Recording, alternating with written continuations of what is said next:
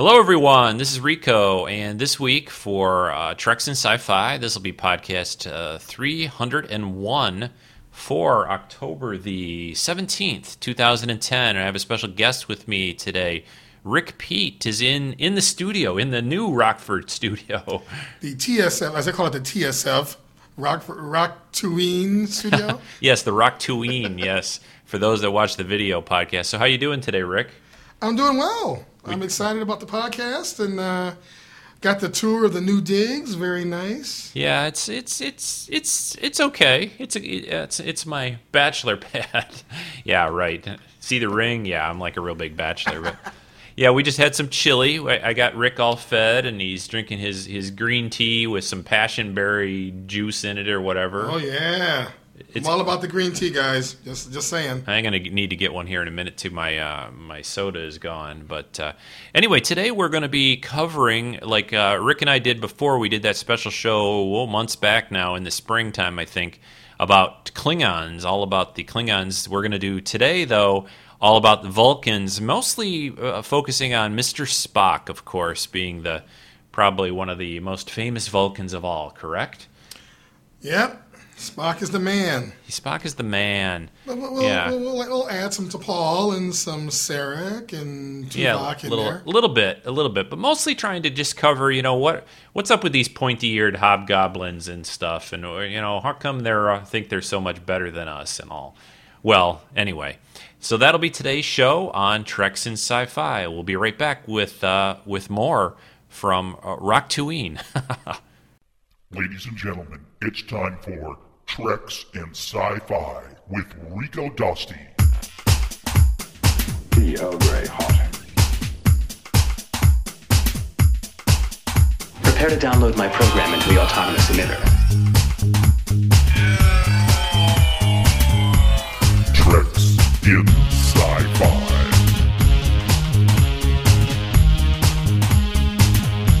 Battle stations.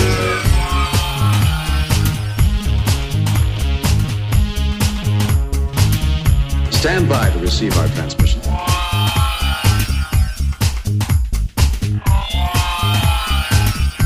Your weekly dose of sci-fi information and geeky goodness. Treks in Sci-Fi.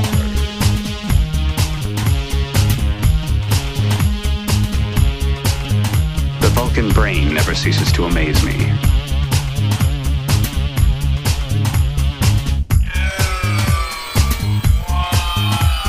Ladies and gentlemen, your host, Rico. Transfer complete.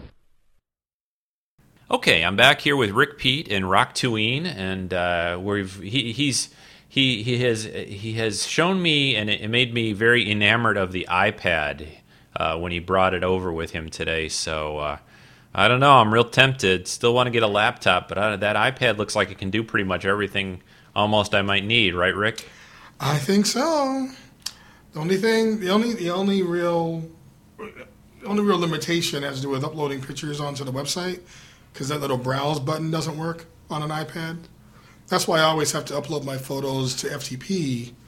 Oh, okay. So that's I'm thinking from a practical perspective for you, that might be the only downside. The browse button just doesn't even show up, or it just doesn't do anything? Out. Oh, it's grayed out. Oh, yeah. That's interesting, huh? I wonder why. Well, it does sort of give you, I guess, a little bit of pop-up when you do that. But anyway, that's something I'm sure could be worked around. But yeah, it's a nice little device. Well, we don't want to spend too much time just jibber-jabbering here or talking about other things, because we got a lot of stuff to talk about with Vulcan and Spock and everything. But I did want to pass on two different stories. The first one is just that I think it's Alex Kurtzman and Robert Orci are now officially scripting the next Trek movie. So Star Trek 12 or whatever, the voyage to more box office and more money. The voyage to more money. Yeah, that's it's still set to come out in 2012, which doesn't seem so long away now. We're almost to 2011, in the June of 2012. So are you excited for that, Rick? I'm very excited. Good. It's supposed to start filming in May, so we'll see whether they hit that milestone or not. Yeah, I think so. I mean, I hope so. It seems like this time, though, they're going to be really pushing it because that'll only give them about a year from filming to release. And I think last time they ended up with it like a couple of years almost to. So, well, I'm sure they've got a lot more of it worked out now. They've got, hopefully some of those sets they didn't just trash, right? They're stuck somewhere in a warehouse, someplace. So. Well, I'm not so much worrying about the sets; it's the CGI because True. The sense was when they pushed the movie release date like 10 months into the future. Yeah, it was going to be the holidays, and then it went to the summer or May. Yeah. So it gave them almost an extra year to do all their special effects. Mm-hmm. So, maybe that's because they had to define the methodology for doing the special effects, which now they have done. But I want to make sure if they're filming in May, and let's say they're done filming in 3 months, is that going to give them enough time to do the special effects to the level that we all would expect? I think we'll be all right. I mean, I hopefully some of those, they just pull up the Enterprise, CGI file, and then they start flying it around again. I guess I don't know. We'll see. I would imagine that they've got that figured out. I think it's getting better all the time. The other story, though, that I just found out about actually this morning, which I hadn't heard, is there is going to be another Planet of the Apes movie. Really? Yeah, it's called Rise of the Apes, and I know at least one of the main actors in it is James Franco, and he's been in quite a few things. I'm trying to think. Well, he was of course the Harry in the Spider-Man movies, Peter's friend, who eventually then he becomes the Green Goblin, but. Yeah, he's going to be in it, and the interesting thing I thought about this movie, Andy Serkis is in it also, who was played Gollum in their Lord of the Rings stuff. Yeah. But they're doing this sort of like Avatar in that there's going to be a lot of CGI. The apes aren't going to be really makeup, from what I've heard and read. Is they're going to be CGI'd in, and I've seen if you do a little Google search for Rise of the Apes and pictures, you'll find a couple where they're. James Franco is walking along the street with like a girl holding his hand, and you'll see a guy in like a motion capture suit walking next to him. So I thought that was pretty interesting that they're deciding to forego, the whole ape makeup thing, and they're just going to go CGI. What do you think about that? Well, I don't know. I wasn't a big fan of the remake in the first place. Yeah. I love the original. Well, this is going to be set in the present on Earth, so I think they're. So, but is it going to be a sequel from the last one? Because remember in the last one when he came back, he landed at the Washington Memorial, and it was I'm not sure. Day, but everybody was apes. Different, yeah. The little bit that I've read and found out, and I didn't have much time to look a lot of this up today, was that it's supposed to be the early days of it's called Rise of the Apes, so the apes are starting to learn and become intelligent, and I guess there's some sort of scientific experiment thing going on. Like, in other words, kind of like Galactica and we created the Cylons. Here it looks like they're creating the apes. Okay, so we're not getting that one episode, that one movie where they came back from the future and everything had been different and or then the changed. Little baby ape was going, Mama. Yeah, I don't know. I know that the main ape, or one of the main apes in it, is called Caesar, though. Oh, so, okay. At least that's so. We'll see what happens. Yeah, I wasn't a big fan of that remake that they did, but it might be good. And I'm not sure how much they're using that first movie or that remake movie as part of this. I don't really know. I just thought it was interesting that they're doing it CGI instead of the usual ape makeup way. So who knows? Well, you know me, I'm a CGI nut. If it comes out, I'll be there. Yeah. All right. Hey, we didn't want to, again, take too much time, but I thought there were a couple interesting stories to pass on. We're going to take a very short break, and we'll come back and start talking about Vulcan, some of the early history of their people, and all of that good stuff. Computer, prepare personal communique to Earth. Direct transmission to Admiral Rico Dosti and Captain Rick Pete, Treks in Sci-Fi Department. Begin recording. Gentlemen, this is Commander Tuvok, formerly assigned to the starship Voyager. Your choice to do an entire episode celebrating the accomplishments of the Vulcan people is commendable. I am aware of the skill the two of you possess in regards to Federation history. I know you will do my people justice. I soberly await your conclusions. Live long and prosper. Okay, we're back. I just want to again say that today's podcast is all about Vulcans and Mr. Spock and all of our favorite, pointy-eared friends out there. I thought we'd have Rick tell us a little bit about the Vulcan people, their history. Most people are, that are probably listening know some of this, but we're going to give you a little bit more, hopefully, and some things you haven't heard before. So go ahead, Rick. And he's using his iPad again to do this. Tempting. What can I say? Just showing it in real life. I guess I've always been interested in Vulcans just because their history goes so far back prior to our own. And over hundreds and hundreds of episodes where we've pieced together parts of Vulcan's mythology and their history. But it seems that they've been around since the 9th century BC in our timeline, which is a long time. Yes, exactly. They've been around and been around, with technology that has far exceeded our own development. So it looks like from an origin story that they consider themselves to have risen from the Garden of Eden, which they call Shakari, for those of you who are Star Trek V. Hey, it was a good movie. What So Shatner tried. What are you going to do? Hey, yeah, it was okay. It was all right. But then since then there have been other references to the origins of the universe and of Vulcan specifically. One had to do with the Sarkhan episode. I think it was. With Sargon in the from the original series, right? Return to Tomorrow. Yeah. Where Sargon, made a comment about that their people colonized the galaxy, millions of years ago, and Spock made a reference that would tend to explain certain elements of Vulcan prehistory. Right. There's been, Sargon said that, and then there was like a TNG type of episode like that too, right?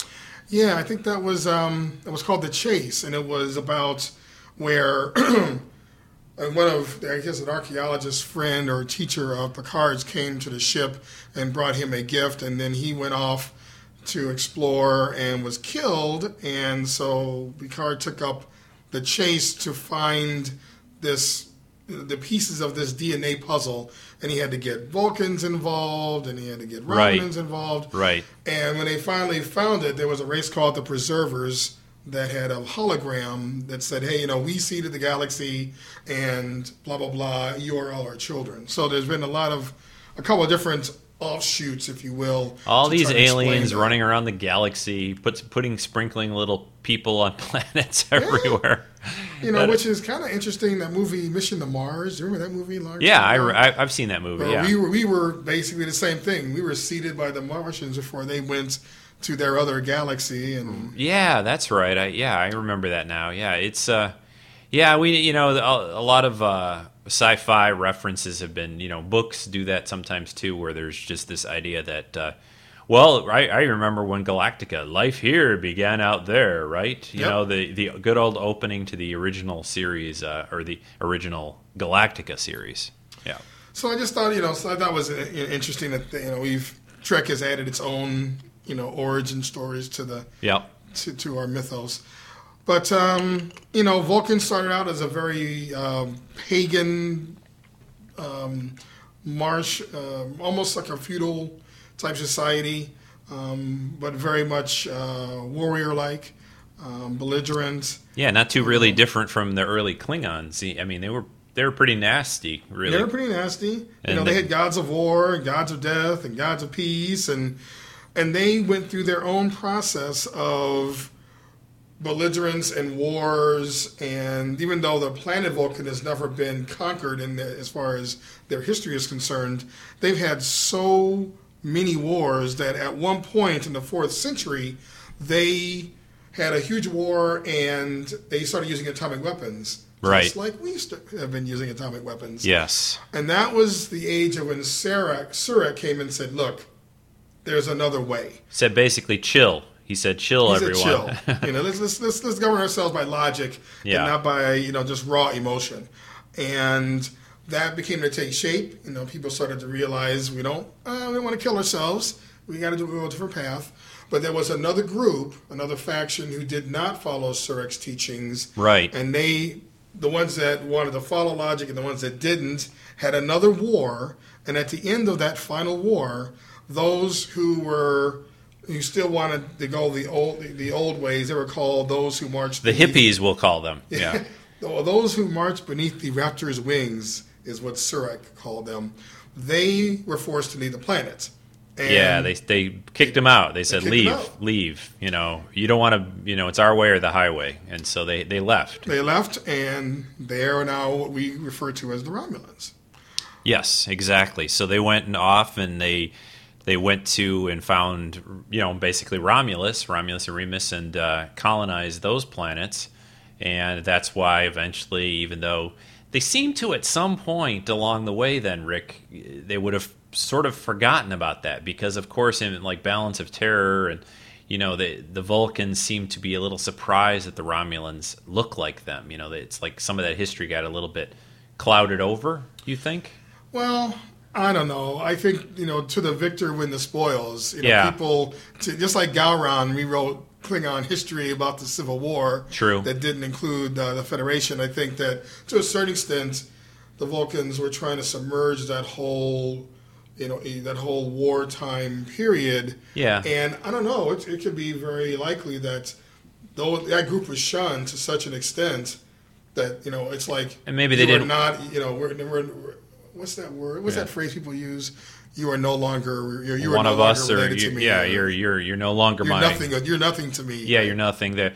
Well, maybe they were worried about contamination too, because obviously they nearly killed themselves through these wars until they got Surik came along and got them all united and started to do the logical purging of emotion and Kulinar and all that, and it's. I would think that, like a lot of times has happened even in Earth history, that it's like, well, what people are afraid of, sometimes they kind of shun or try to keep that away from, we don't want that bad influence talked about or thought about anymore. And if you don't tell your children after generation, who's going to remember? Right. Right. The priestesses over in Mount Salea may remember, but, these other people may not. And... I think it's interesting at the Star Trek Insurrection. Yes. It's almost the same story. You've got the people who stayed on the planet, who are peaceful, and well, Nemesis is like that a little too. Suna who came, was it the Suna they called them? Sona or whatever, something like that. Who came back to conquer, and who are they? They're family. Yep. And they discover they've done that kind of storyline throughout. I mean, I remember the Cloud Minders from the original series. Oh, that's right. That story in Trek, of having basically two peoples that they slowly over the years become very distant and different, and then eventually they realize, hey, you're just like me. That was a Gene Roddenberry, staple, and it was his way of dealing with things like North Vietnam, South Vietnam, North Korea, South Korea, all of, a lot of things in the Mideast. It's kind of like, when it comes down to it, we're all pretty much the same. Mm-hmm. And it was just his easy way of saying, like, look, here's a planet that went, Vulcans here, Romulans, are over there, but you guys are brothers, you're the same. And that was a common thing that they did lots of times. They did it in Nemesis, obviously, too, with Romulus and the Remans. Yeah, or the Romulans and the Remans, those two, and realizing, even though they looked a lot more different than other times in other shows where, they discovered they were distant, relatives, but the same idea, So getting back to history, so that was in the 4th century when the teaching of Surak, began. They called it their period of awakening. But then it took until the 19th century for Vulcan to completely rebuild its civilization and return to space travel. It took them that long to establish the philosophy, rebuild their society, and begin to retrain and all of that. So yeah, but it's still the interesting thing I think about all this is that they still, because I think of their their discipline and their logic, they actually advanced faster than, Earth did. So they were able to, they were doing space travel back when we were, still horse and buggies and things. Although in Enterprise, I think it was a Fight or Flight episode. What's the name of the? I think it was T'Pol. Maybe was it T'Pol, or was it the ambassador? Said that one of the reasons why Vulcan has been keeping their eye on Earth is that it took Vulcan 1,500 years to return, to develop warp drive and to go to space. Okay. And it took us a century to do it. Right. Well, it was a different sort of. We did it more like almost in a way accidentally to a degree. I mean, they seem to sort of work the tried and true kind of way. I'll compare it to how to sometimes science research goes. Sometimes you just have an accident almost that happens, and you stumble upon something. Where I always thought that Vulcan just kind of Methodical, and it was the same. I think because that's why in Enterprise they were very resistant of letting us letting Earth in the Federation and stuff develop and Starfleet get out there, because they said you're not ready for this. You're not really ready to go out there. You just figured this out, and now you're going to go out and start flying around the galaxy and stuff. So, yep. So then we get through up to the 20th and 21st centuries, where that's when they had established their little outpost. The Pajim outpost to look at the Andorians. Right, spying on the Andorians, of course, were their big, kind of nemesis early on in space. Oh, I forget one thing. The first time the Vulcans ever even noticed Earth was back when Sputnik was launched. Okay, right. And it was when Sputnik was launched that the Vulcans started sending probes through our area of space just to keep an eye. Yeah, and they're little webcams, spy cams, peepers. And they weren't doing anything. Sputnik was hardly all that exciting for them. But then when we'll call them ship came, peeping Vulcans. So, but when they saw the warp signature, then they decided to follow that ship back. Yes. So first contact, right? Yeah, it's very interesting. Very, very interesting. There's also history that says that the Vulcans actually were around when the Arconians were around, and Arconians and Vulcans did not get along too well. So there's it's interesting how they Vulcans being so sensible and logical, and I always thought on Enterprise, and it's come out before, but they don't get along with a lot of other people. No, they don't. Well, they're a little hard to get along with. I mean, they have their way, it's their way of thinking, and they're logical. And if you're not really like that, they just kind of, well, you're not for us. We're and really humans, I think, were about their first more or less comrades or brothers and people that they could sort of at least tolerate, so. Well, and I thought Enterprise did a really good job of talking about that issue of what we saw, what Archer and Trip saw as Vulcans as being arrogant, snobbish, condescending, isn't unique to Earth as a perspective. I think lots of races thought of the Vulcans in that manner. Yes. And it got through with T'Pol and then with Spock, finally for Vulcans to start to perceive humans as something other than a childlike race. Who else used that word for us? We were a childlike race. I think Baylock did on the original series, something, or maybe even the Metrons from Arena with the Gorn and all that fight, and Trelane. Well, Trelane was kind of a child, he was a child too. But anyway, he was a mini Q, but that's the way they've always compared. When they run into these super beings out there, Q would probably be a good example. He used to say, you're just a child in the universe. Yeah.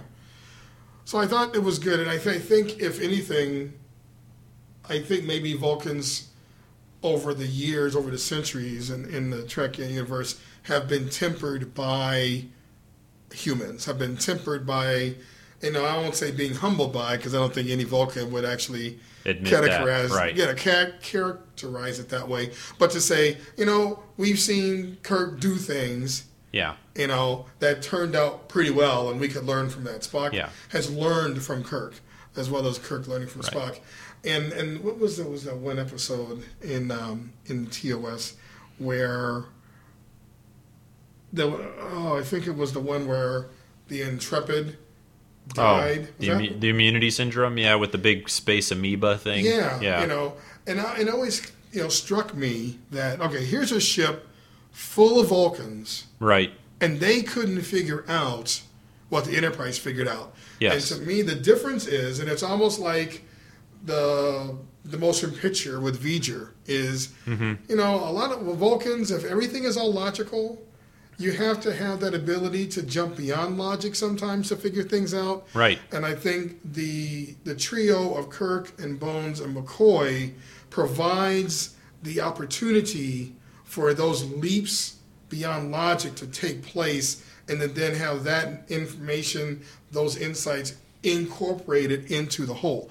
And I definitely. You don't want to have everyone who thinks exactly the same way. That's a bad situation. Whether you're in a little team doing something at a job or in school or whatever. Right. You need different ways of approaching and thinking about stuff. So that's a good example of.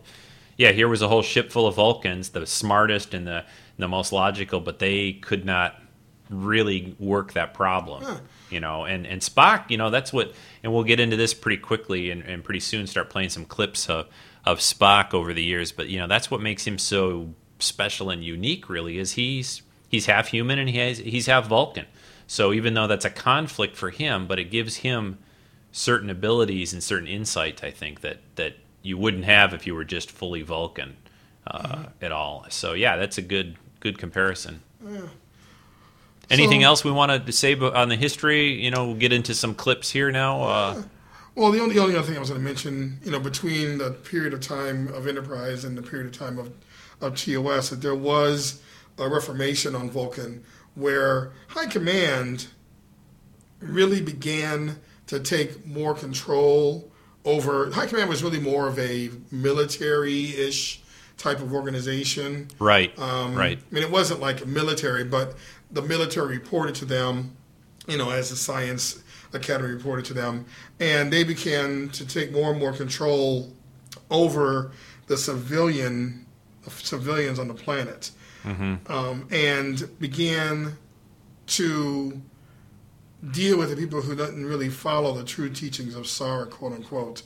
So that part, I think, slowly changed their thinking, getting to the point where they bombed Earth's embassy, and then we were forced to go to Vulcan and deal with that situation. And I think pretty much initiated that transformation of Vulcan, so that the followers of Surak once again were able to reassert. Because they said they followed Surak, but it was almost like a tainted version of Surak's teachings. Yeah, right. That's what they did with most of, or happened in a few of the Enterprise episodes in the fourth season, especially, where they had this sort of, I guess you call it like sort of a little extremist Vulcans, or a little radical, who wanted to stay. They thought they were trying to stay pure in a way, but they were really not being logical. That their progress and their future belonged to to partner up with Earth and become part of the Federation, and they were just going, And High Command at some point, I mean, they were even doubting Surak, and when they finally brought that artifact that showed the full teaching of Surak on, in that holographic image, I think that began that whole reformation where they really went back to the teaching of Surak. Yeah. And perhaps that helped a little bit too with the arrogance factor. Well, because the Vulcans really, during the seasons Enterprise was on, they were not really the Vulcans of TOS and beyond very much. They were kind of messed up, really, and it's interesting that they actually gained a lot, I think, by joining the Federation too. I think so. And it helped, I think, to sort of bring them back to where they really should be, and they had kind of slipped away and all that. But that's good. And go ahead, Rick. I was going to say that artifact was called the Kirshara, right? That they had brought back, right? And have the administrator try to destroy that because they didn't want the teaching of Surak to interfere with their rule in a way. I just thought that was pretty. Well, that's, even with Vulcans, I guess people in power get a little corrupted, I think. That was pretty interesting that they weren't immune to that. And so that gets us up to about Enterprise, but we're going to start with it not so much chronological, but at least on the history now we're going to switch over, kind of zip up a little bit more towards TOS era and Spock being probably the most famous Vulcan of all. And I'm going to play a couple of clips here from one of his first appearances in the second pilot of TOS, Where No Man Has Gone Before. Your move, Captain. We should have intercepted by now. The bird said they'd call. I'll have you checkmated your next move. Have I ever mentioned you play a very irritating game of chess, Mr. Spock? Irritating? Ah, yes. One of your Earth emotions.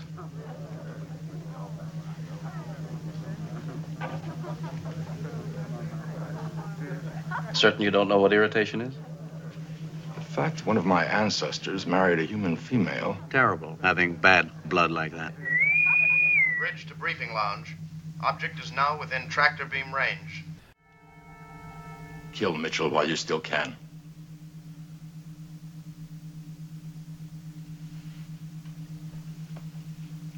Get out there. It is your only other choice. Assuming you make it while you still have time. Will you try for one moment to feel? At least act like you've got a heart. We're talking about Gary. The captain of the Valiant probably felt the same way. And he waited too long to make his decision. I think we've both guessed that. Set course for Delta Vega.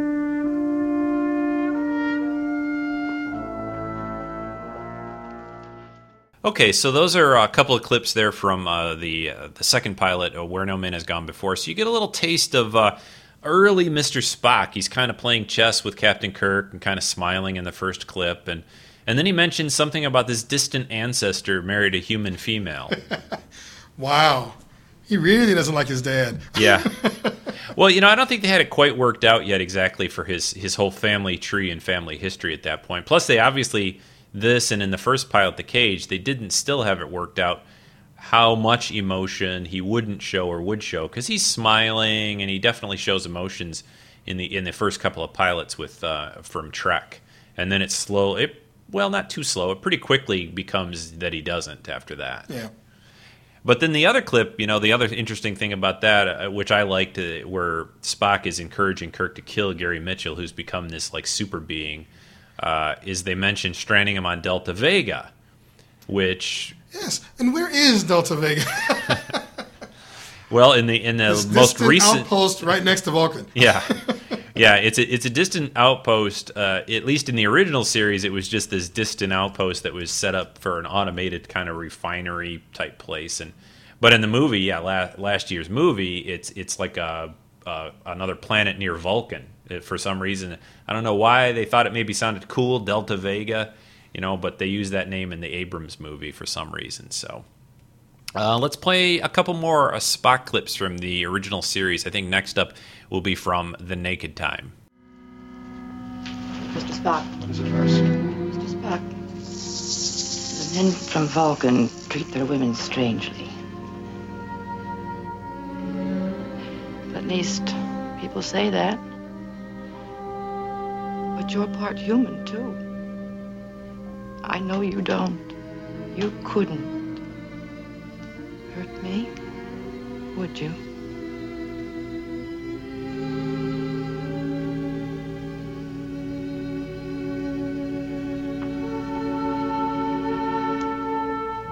I'm in love with you, Mr. Spock.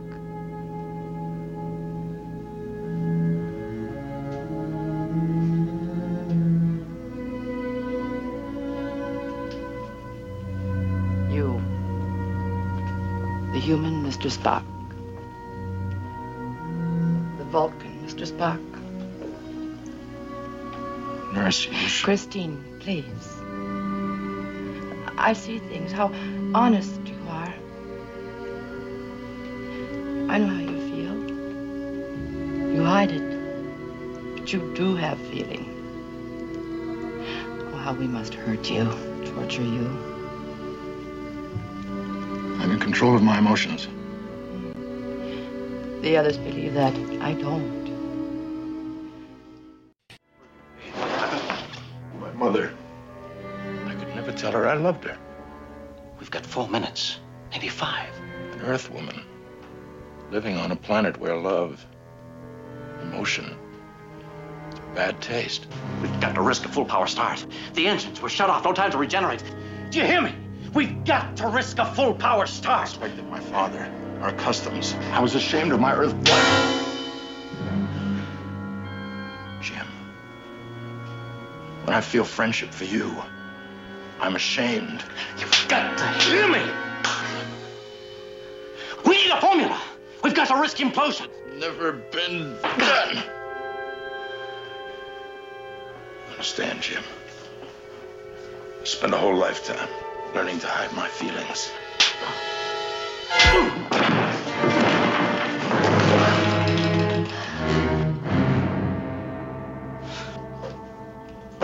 We've got to risk implosion. It's our only chance. It's never been done. Don't tell me that again, science officer. It's a theory. It's possible. We may go up into the biggest ball of fire since the last sun on these parts exploded, but we've got to take that 1 in 10,000 chance. Bridge to Captain. Engineer asked, did you find... Yes, I found Mr. Spock. I'm talking to Mr. Spock, you understand? Yes, sir. 3.5 minutes left, Captain. Yeah, so the Nurse Chapel in love with Mr. Spock, and, even though it's never quite returned. Yeah. I felt bad for her the first few episodes of this whole love thing, but after a while, it was getting kind of old. Well, they kind of stop it eventually. It only happens, it comes up, I think, a few times, and then she's just kind of there. I mean, she's still kind of, I think they stopped it after a mock time. A little bit, yeah. Well, by the way, yeah, you've got this girl back on Vulcan. Oh, well, I'm not going to make you soup anymore. And then, of course, the other clip there, which is a really good one with him and Kirk going at it in the briefing room, and then towards the end of that episode, where you learn that Spock's mother is human. He's human, and and about his relationship with his father isn't all that great, and all that little self-talk from Spock. Oh yeah, that was real revealing. We didn't know any of that stuff until then. Yeah, and I didn't play that all of that, but there was a good part that I always liked in that, where he's trying so hard to compose himself. You actually you seldom really see it a few times throughout the series and the movies, but you don't always see Spock trying to lose it, but you also never see him really trying to get it back. Where I like how he's doing math. How he's doing math. 6 times 6 is 36. It's like he's really going nuts. He's going crazy. He's just losing it. And I'm like, and I sometimes find, it's like, where I'm maybe getting a little bit bothered by something, I'll find myself referring to that a little in a way and start trying to focus on something like a math problem or something, to just focus your brains away from what you're going through. And I guess that's maybe, the same thing of count to 10, right? Count to 10, Spock, relax. All right, next up, I think, is still from the original series, and this is from This Side of Paradise, which was another time where, some of these episodes are good because it's another time where Spock kind of loses his logical control and demeanor. Yes, exactly. Spock! Yes, what did you want? Spock, is that you? Yes, Captain, what did you want? Where are you? I don't believe I want to tell you. Spock, I don't know what you think you're doing, but this is an order. Report back to me at the settlement in 10 minutes. We're evacuating all colonists to Starbase 27. No, I don't think so. You don't think so what? I don't think so, sir. Spock, report to me immediately.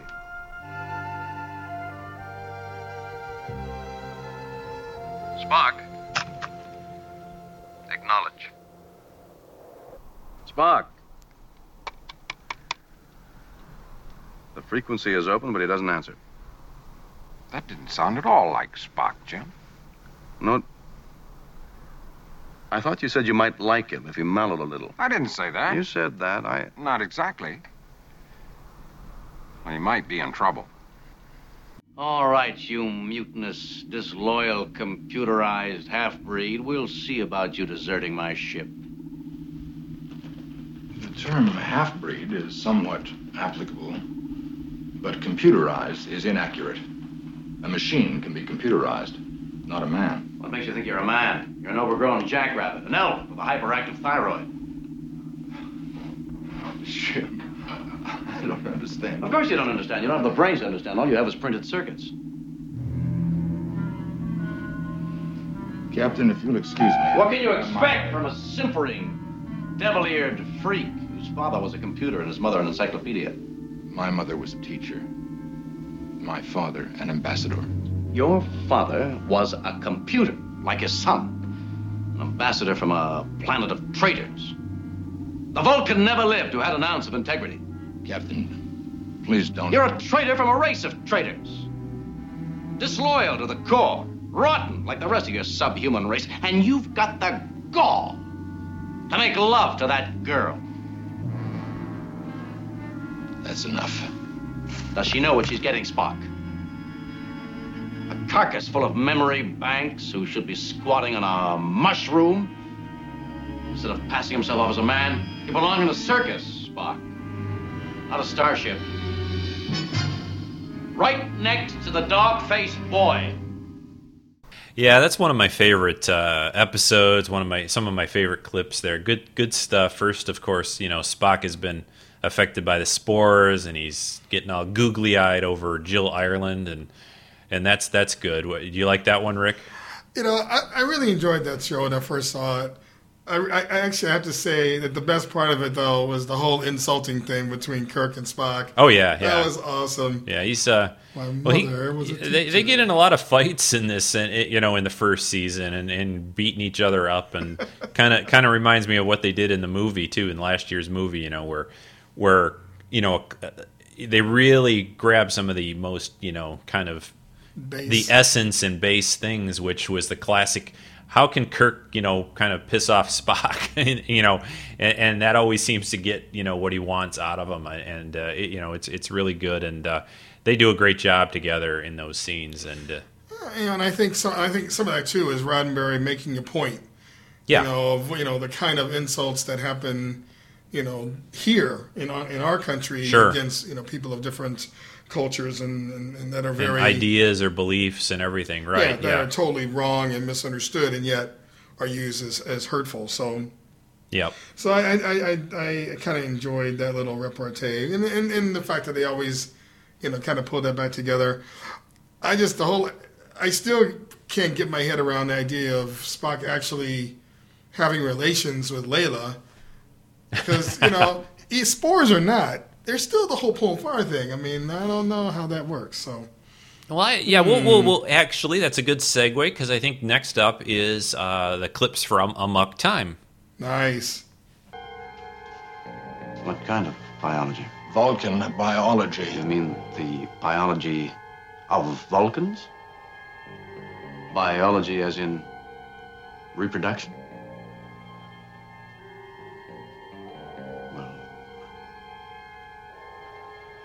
There's no need to be embarrassed about it, Mr. Spock. It happens to the birds and the bees. The birds and the bees are not Vulcans, Captain. If they were, if any creature as proudly logical as us were to have their logic ripped from them as this time does to us,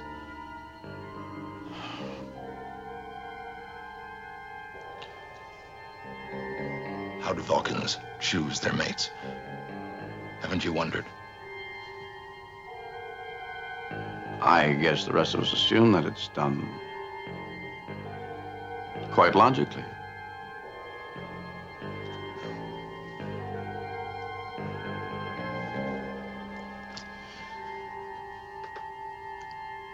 No. It is not. We shield it with ritual and customs shrouded in antiquity. You humans have no conception. It strips our minds from us. It brings a madness which rips away our veneer of civilization. It is the Pon farr, time of mating.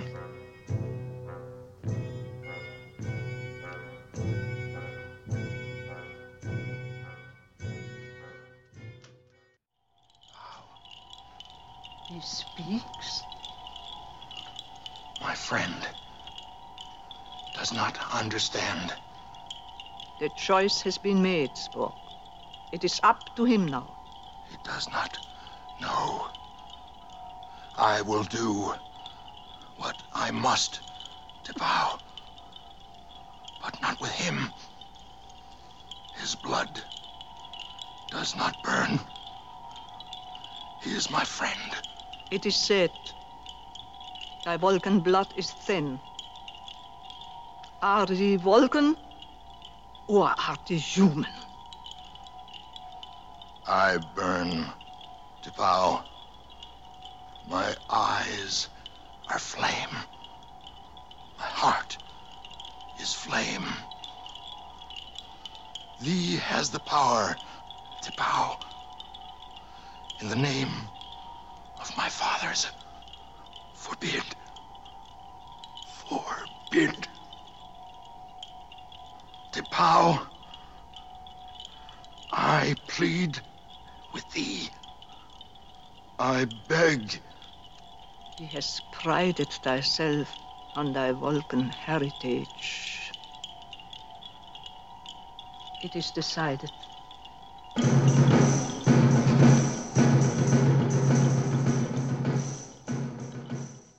All right, so I'm starting to realize that most of these clips I've gathered showing Spock in TOS is when he's sort of not his normal, sensible, logical self. But I think that's when we learn a lot about him, in the early days of the show. And this, of course, is the Pon farr, where we learn about Vulcans mating, I guess once every 7 years, from what we can tell.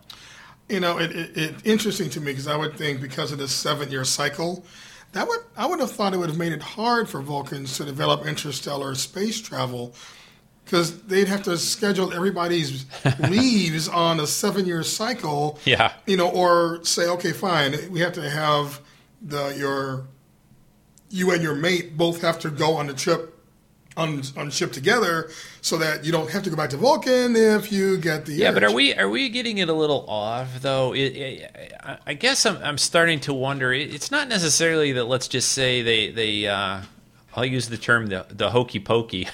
It's not like they can only kind of get together every 7 years. Isn't it more of picking their mate during that time? I mean, is that the only time they're supposed to be maybe we need to check some of our references, but I mean, I always get a little confused on that fact. No, it's every 7 years, because remember in Voyager... So their kids would always be 7 years apart then? Well, at least? Well, I think they can enjoy relations whenever they want the hokey pokey. I'm calling it the hokey pokey. Yeah. But I think every 7 years, you have a biological imperative to mate. Oh, okay. Yeah, that's right. Yeah, it's more like it's like you're right. They're wolfing out like they were lycanthropes or something. I mean, it's like every 7 years they have no choice. Well, that's right. Doesn't in Voyager, don't they create sort of a holographic on the holodeck a wife of his when he's going through it when they're out in the Delta Quadrant, because he doesn't want someone else. He doesn't feel that would be right, and they create his Tom Paris, I think, sort of creates a holo version of his wife. Yep. So that so that it's during this time that they cannot control, they lose their emotions and all, but they can at other times, but at this point they don't have any choice. Well, we just listened to the episode when Spock and Layla had some fun, so clearly they were fully functional, as Data would say. Yeah, fully hokey pokey functional, but it's you're right. Yeah, that's it exactly. But for the most part, you never really they do the little 2-finger touch, which we're coming up to now. The next couple clips are from Journey to Babel, where we meet Spock's parents, Sarek and Amanda. But what happens? I guess my only other question about the whole thing is, with Hokey pokey, Sarek yeah. and Amanda, and we're getting ready to go there, is they don't. I mean, Sarek still is going through this, and he's able to a do Vulcan. that with Okay. Amanda. With a human? With a human. So his biological imperative can be resolved without having to have another Vulcan female. So I wonder if Sarek had to go through this same Khalifi to break the bond that he had when he was a child. Well, there's Or a. did he did get Don't married. you remember? And I think you've got some clips. I don't think they talk about it exactly, but he had another Vulcan wife. Did she die? Was it a maid or a wife? We'll do a little maid? check. We'll maid. I don't see Vulcans having maids. Something just doesn't seem right about that. But we'll check into that as we continue with our look at Vulcans and Spock. Here are some clips from Journey to Babel. Have you met Gav before, Ambassador? We debated during my last council session. Ambassador Gav lost. Spock, I've always suspected that you were a little more human than you let on. Mrs. Sarek, I know about the rigorous training of the Vulcan youth, but tell me, did he ever run and play like the human children, even in secret? Well, he did have a pet sailor he was very fond of. Salad? It's sort of a fat teddy bear. A teddy bear? Excuse me, Doctor. It's been a rather long day for my wife. Captain. Ambassador.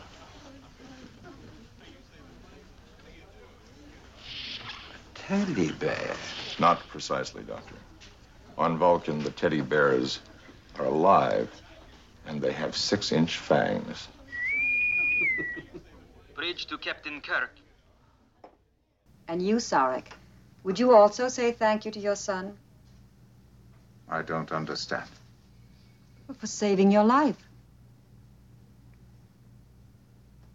Spock acted in the only logical manner open to him. One does not thank logic, Amanda. Logic. Logic. I'm sick to death of logic. Do you want to know how I feel about your logic? Emotional, isn't she? She has always been that way. Indeed. Why did you marry her? At the time, it seemed the logical thing to do.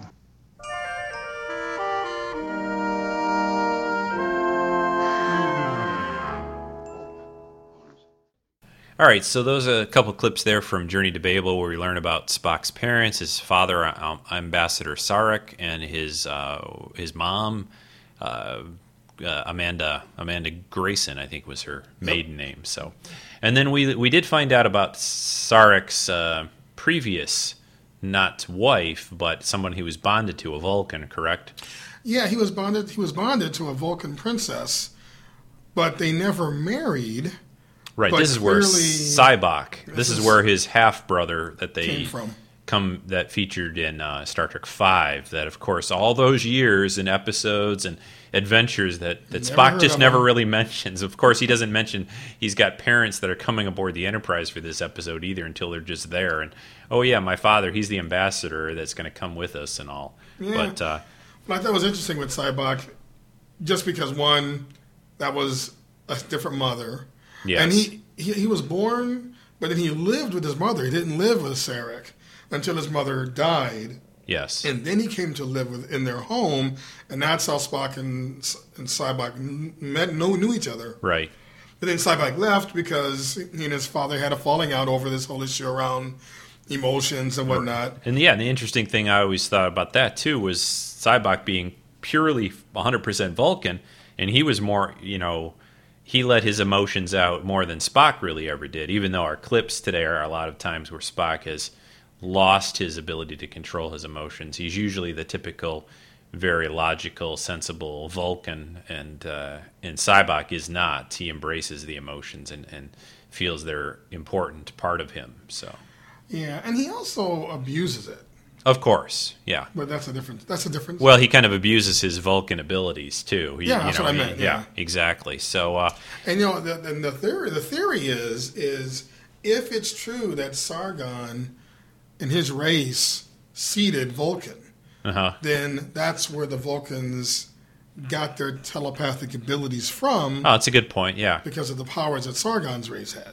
So I just thought that was interesting. Yeah, because of course, and we haven't talked too much about that. I mean, we went through their history, but Vulcans, besides being fairly advanced, can live longer than humans. They have this telepathic ability. They can do mind melds. Generally, except in the it starts out in TOS where you see them melding with a non-Vulcan. They don't really. It's a pretty private thing, and they don't like to do it. They don't like to do it. Period. Let alone with an off-worlder. Yeah, my impression is usually it's only used with bonded mates to initiate the bond and then complete they don't the bond. walk around the streets, hey baby, and read your mind. Yeah, give me your thoughts. Yeah, okay, we'll meet up later.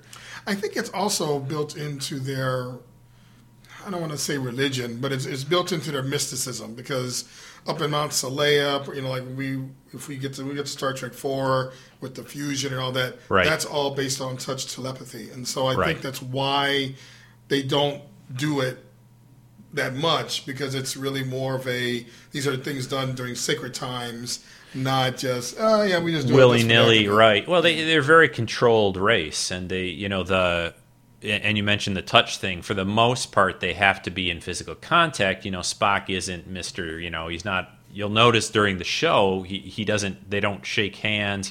They're not. He usually has his hands behind his back.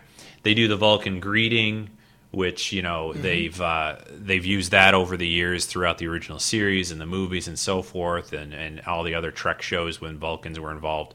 But they're not the touch thing. Even though they can control the telepathy parts and telepathic features of their being, they don't really use them, like you said. So, in the Star Trek Encyclopedia, it says that Sarek and Grayson were married in the year 2230.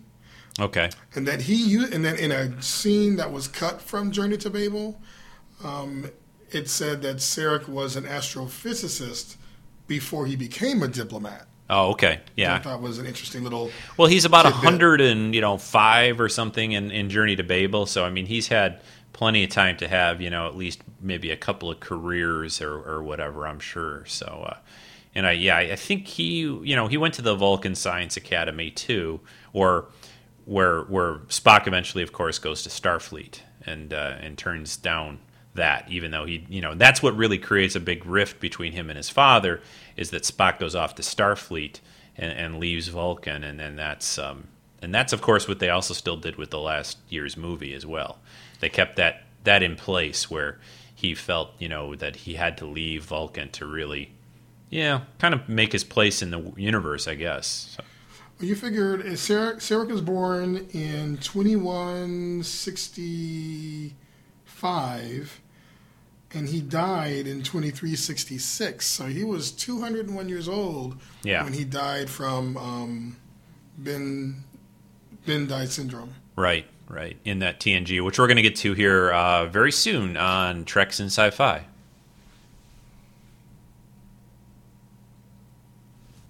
And next, we are going to be covering Star Trek The Motion Picture with some clips for you to listen to of Mr. Spock and some of the changes he goes through in that first of the Star Trek movies. Science Officer Spock, reporting as ordered, Captain. Please.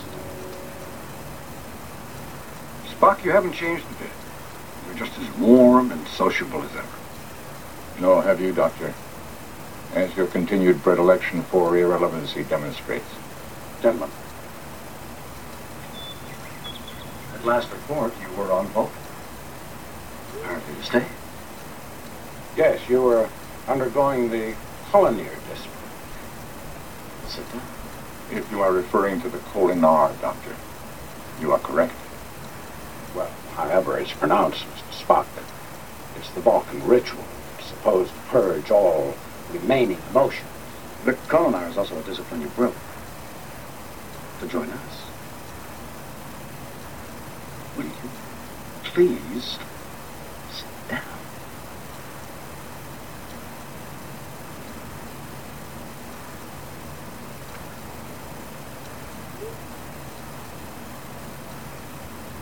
On Vulcan, I began sensing a consciousness from a source more powerful than I have ever encountered. Thought patterns of exactingly perfect order. I believe they emanate from the intruder. I believe it may hold my answers. Well, isn't it lucky for you that we just happen to be heading your way? Bones. You need him. I need him. Then my presence is to our mutual advantage. I should have known. Were you right? About V'ger? A life form of its own. A conscious, living entity. A living machine?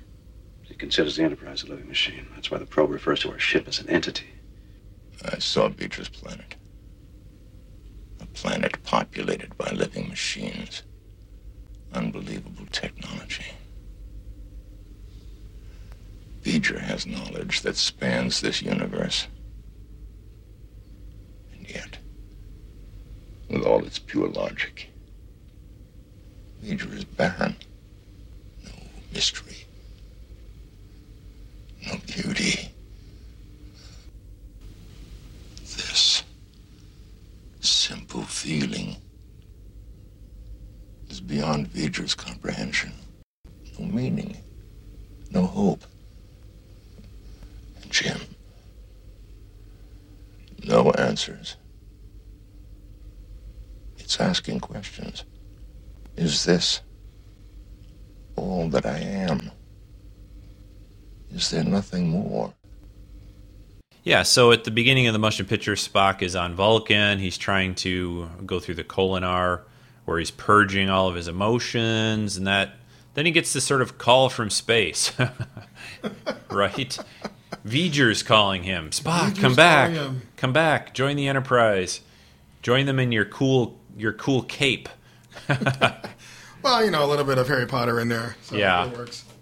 And then, we learn a little bit about what Spock is going through. He eventually makes contact with V'ger, and that changes Spock. And I think that's, one of the biggest, most important things that happens in the motion picture, and that Spock realizes that purging all the emotion out of him is really not the best approach. Because V'ger is this sort of living machine, but it's cold, emotionless. And you had something to say. You wanted to say something about that planet that V'ger went to that you thought seems similar to other things we've seen in Trek? Well, at first when they were talking about the fact that, V'ger or Voyager 6 ended up at this planet with living machines, and the first thing I thought of was, I wonder if it was a Borg planet. But I would figure, I think his memory would be smart enough to distinguish between a cyborg and a machine. And just a machine, right. So maybe it went to the same machine, or to the same planets that the changeling Nomad went to. Yeah, it was another. Right. Well, it merged with the other, and that other came from that planet. Came from that planet as well. Maybe, yeah. I mean, the changeling, Nomad or merged with this other sophisticated alien probe, and maybe it came from a planet like that. But again, here you have Spock, this Vulcan that throughout the original series he tried to become more kind of, maybe a little bit more Vulcan, tried to keep the emotions out of things, and went through all those episodes of problems with his emotions. And so he goes, you pick him up in the motion picture where he's even colder and less emotioned or less emotion filled. And to all the crew, when he first comes aboard, he's like a machine. He's almost detached. He's very, very detached. And then by the end of it, though, he becomes, a nice blending of the Spock that we see from then on in the other movies. Of he's sort of accepted his emotions, and he kind of can use the best of both worlds. Well, looking at it from a certain point of view, yes. I think we're that blending maybe all that, franchises. That maybe he was going through all that Kolinar stuff. To me, that's almost seems like a brainwashing type thing, right? So then he goes to merge with V'ger, gets the big electronic shock. It's almost like electroshock therapy. Yeah. So then when he wakes up in sickbay, he's back to normal again. Kind of, yeah. All that programming was wiped out. Yeah. We get our Spock back. Yes, we get our Spock back. So, and next up, we'll be looking here at the next movie, couple of Spock clips from The Wrath of Khan. Nice. I love that movie. If memory serves, Regular One is a scientific research laboratory. I told Starfleet Command all we had was a boatload of children. But we're the only ship in the quadrant. Spock, these cadets of yours, how good are they? How will they respond under real pressure? As with all living things, each according to his gifts. Of course, the ship is yours. No, that won't be necessary. Just get me to Regular One. As a teacher on a training mission, I am content to command the Enterprise. If we are to go on actual duty, it is clear that the senior officer on board must assume command. It may be nothing. Garbled communications. You take the ship. Jim, you proceed from a false assumption. I am a Vulcan. I have no ego to bruise. You're about to remind me that logic alone dictates your actions. I would not remind you of that which you know so well. If I may be so bold, it was a mistake for you to accept promotion. Commanding a starship is your first best destiny. Anything else is a waste of material. I would not presume to debate you. That is wise. In any case, were I to invoke logic, logic clearly dictates that the needs of the many outweigh the needs of the few. Or the one.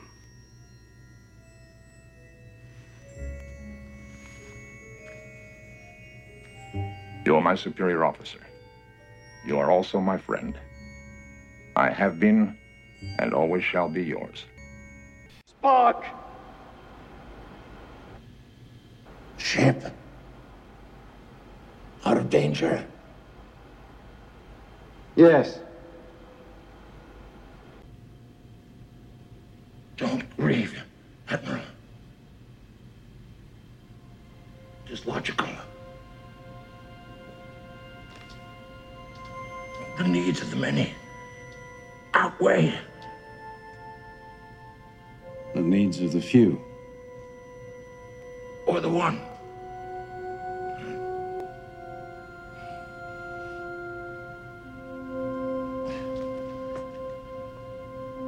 I never took the Kobayashi Maru test. Until now. What do you think of my solution? Spock.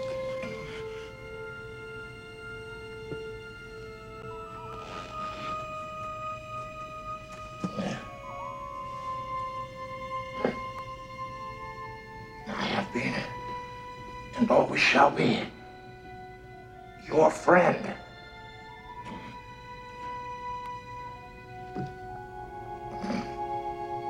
Live long and prosper.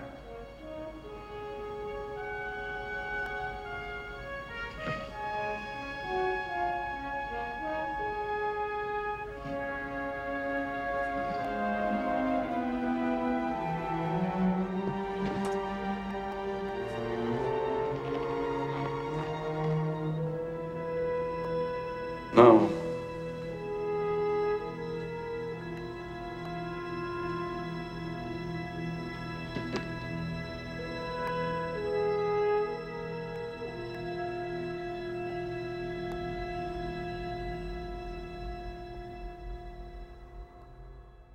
Yeah, so a couple of great clips there that Rick grabbed from Wrath of Khan, and he was just telling me he's got a good point about this movie that I think is really interesting, even though we've all thought about this movie and looked at it so much. Well, I think there's always a lot of discussion on which is the best Trek movie, and this movie Wrath of Khan is always in the top two. I I love the movie. I love the action. I love the villain. I love Khan. But the reason why I think, my own opinion, of why people resonate with this movie so much is that this movie is really about the relationship between Kirk and Spock. That's what it's really about. When you look at all the actions, even in the original, fight between Khan, between Enterprise and the Reliant, it's Kirk and Spock working that through, coming up with the prefix code, that whole thing. Yeah. And then at the end, or in the middle, when Kirk is in the Genesis cave, and he's like, I don't like to lose, and he flips the communicator, Spock, you ready? And Spock's right there. Those two have such a tight relationship that they don't have to talk. They know what each other's thinking. They know how each other works and what their strengths and weaknesses are, and that friendship is just so solid. And at the end, when Spock dies, you can't get a more emotionally poignant, scene to show that relationship. And it just shows how much they, that Spock will do for his friend, and Kirk would have done the same thing if he had been there and had the ability or whatever. It's a great point. It is about the two of them, a lot of this movie, and it's about the two of them in sort of different places at one point. Kirk is, he's been promoted to an admiral. He's in Starfleet. Really, I mean, he's not aboard the Enterprise anymore, but he gets pulled back in, and that's where they work best together. Yep. And the other interesting thing is they each sort of have a protege in this a little bit. I mean, you have Saavik with Spock, and you also have David, Kirk's son, sort of learning from his father, in a way. So there's a lot of really interesting nuances and things in about this movie that beyond just the whole Khan and all that great stuff in the action and the fights there that really sometimes I think people know about it and like you said, they respond to it, but it's real important, and it's been something that they built throughout all the years in the movies. Then it got them to this point in time, and it's just great stuff. And like you said, they know each other so well. That's why in that scene, Spock is able to tell Kirk, that just take the ship, this is your best destiny. And in this case, Spock's destiny was to save the ship and keep them out of danger and save his friend and the rest of the crew. Yeah.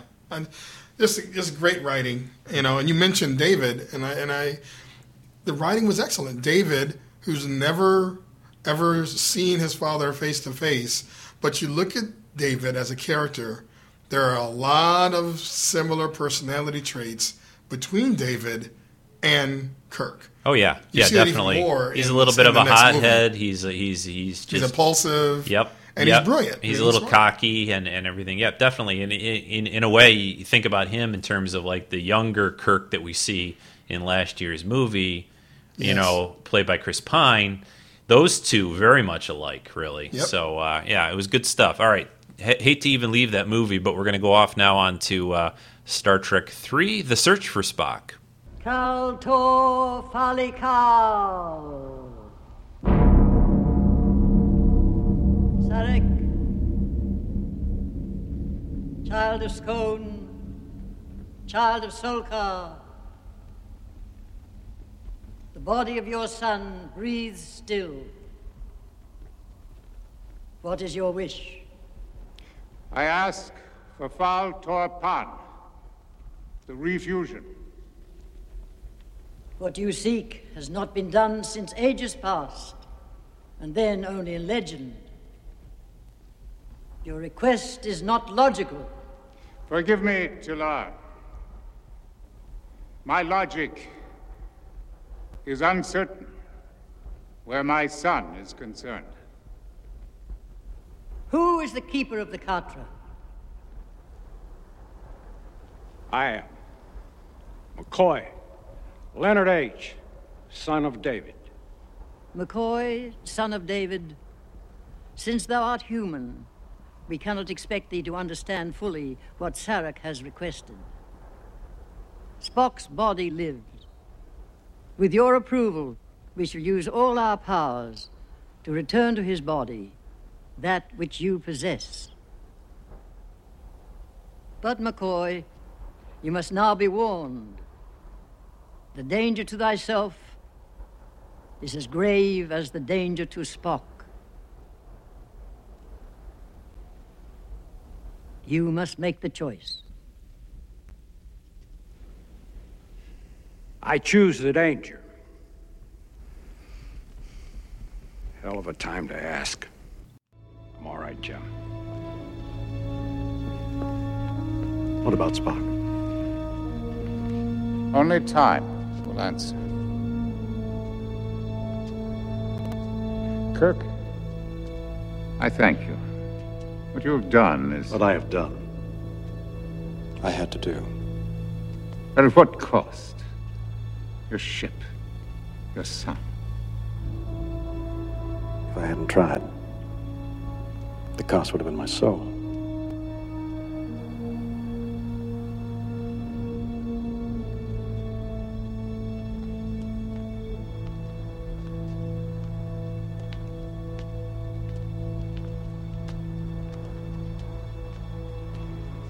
My father says that you have been my friend.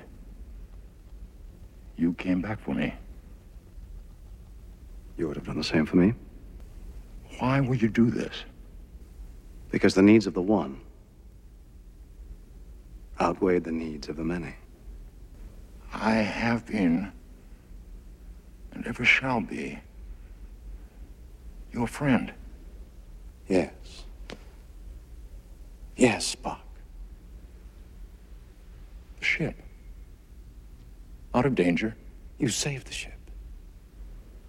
You saved us all. Don't you remember? Jim. Your name is Jim. Yes. Yeah, so there in this movie, you know, Kirk gets to basically save Spock, in essence, and shows what he'll do and sacrifice in a way. Not always intentional. Klingons kind of get in the way a little bit, but he ends up getting Spock back, basically. Yeah, and it starts off, Sarek comes to Kirk's home and they do a mild mail because Sarek assumes that Spock's Katra is in Kirk. And then Sarek, in an uncharacteristic move, apologizes because he does a mind meld, which forces Kirk to relive everything. And Kirk, there's a little Indian tear thing comes down, and he apologizes for putting Kirk through that. And then they decide, we got to go get him.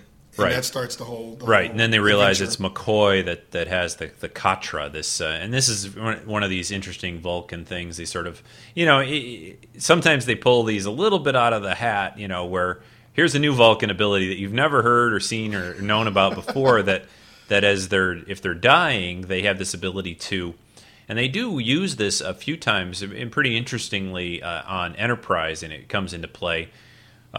Related to the past Vulcans of Surak and Captain Archer, but they have this ability to this Katra, their essence, their soul, their personality, whatever you want to call it, everything they are except for the physical body.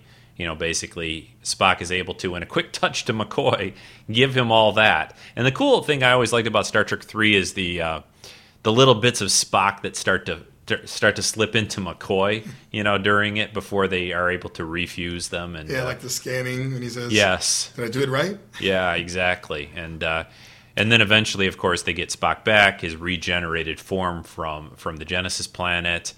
David ends up getting killed, and Kirk, his unintentionally these things have happened just to try to save his friend, and he has to blow up the Enterprise. Pretty big deal back then when this movie came out.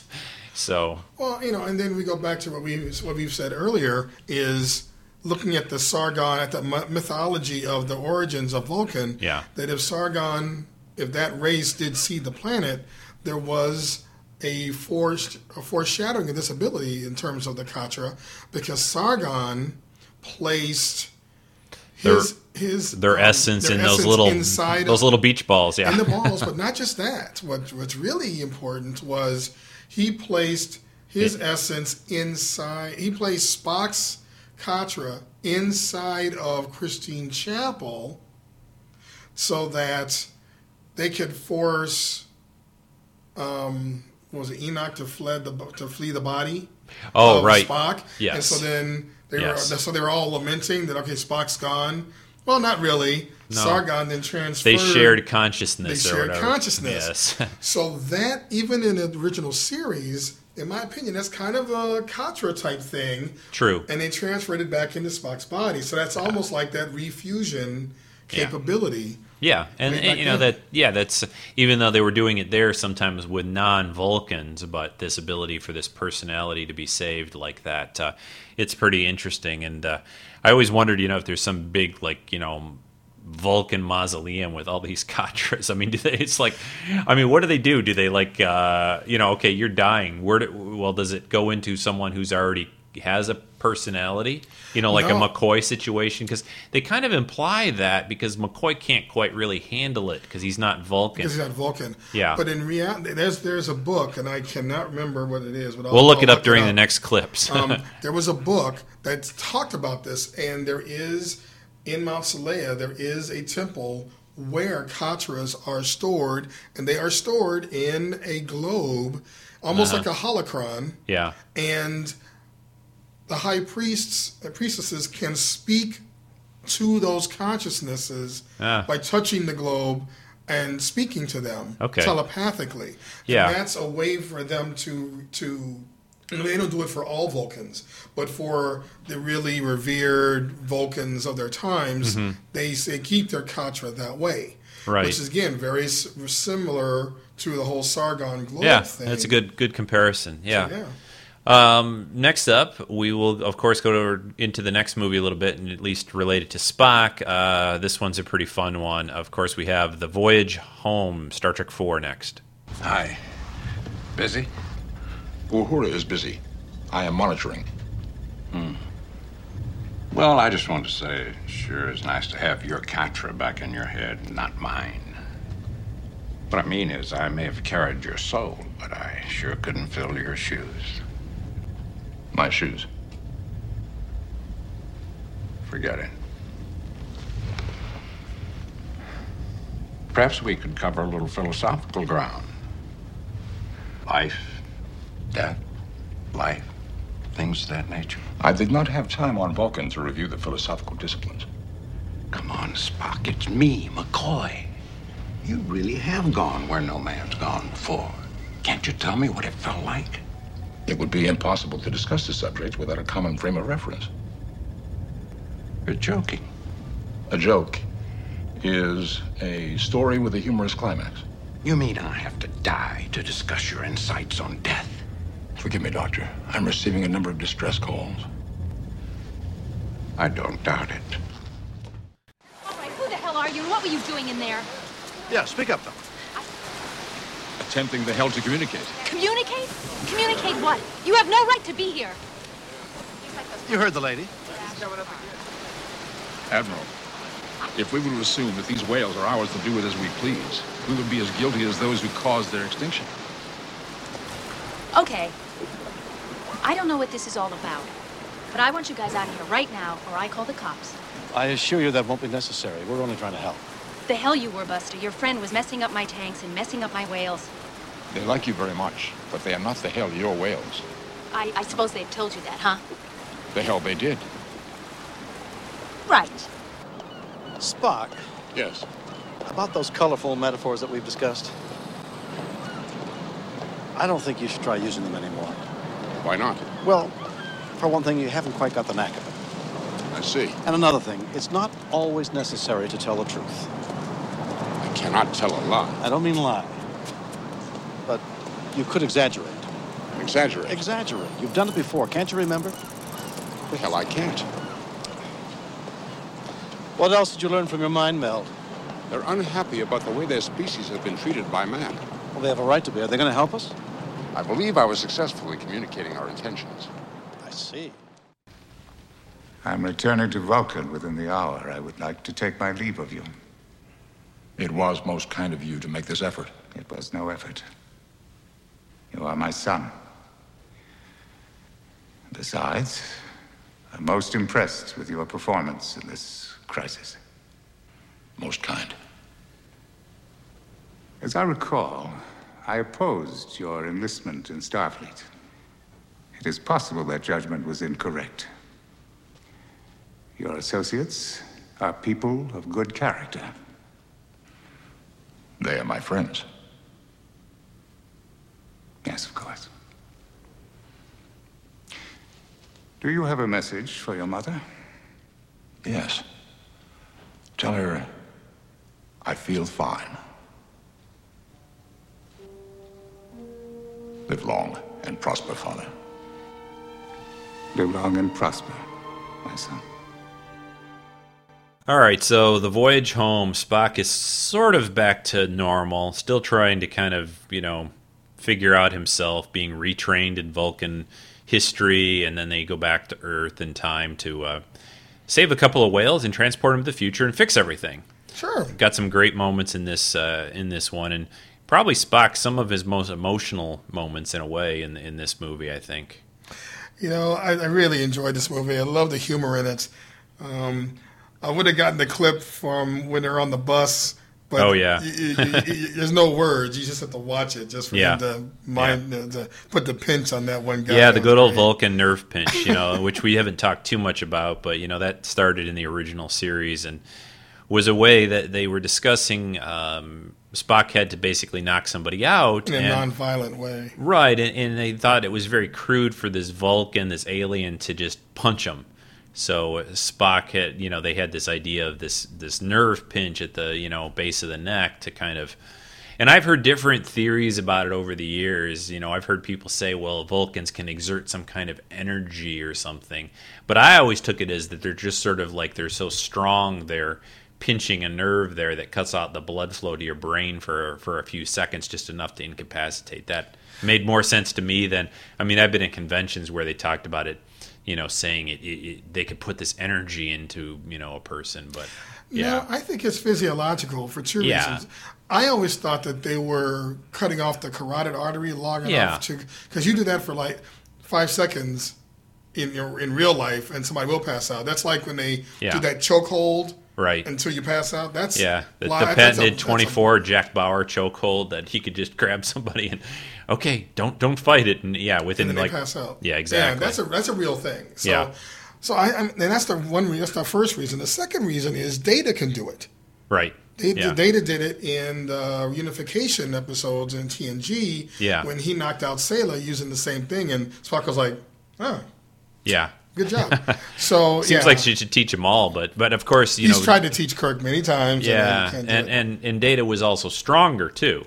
So he could apply maybe, and plus maybe he was smart enough to know exactly right where to do it. So, but yeah, good movie, lots of fun clips, and I really like how it ends where Spock and his father Sarek have that little conversation and kind of come to sort of an agreement that Spock, he kind of said more or less as best he can, say, Spock, you've done okay with your life, and and that, and then he has that message for his mom and that he's okay, and well, that he feels fine, and I think that's very key, because in the beginning there was when he's being re-educated, he doesn't know. The computer asks, "How do you feel?" And he's like, "I don't understand the question," and his mom's like, "Well, you're human, and you're half human. The computer knows that." Yeah. So it's kind of like his Katra and his personality sort of have slowly to sort of reintegrate themselves in this movie too, in this adventure that he goes through with his friends and comrades, that they help him sort of come back in a way.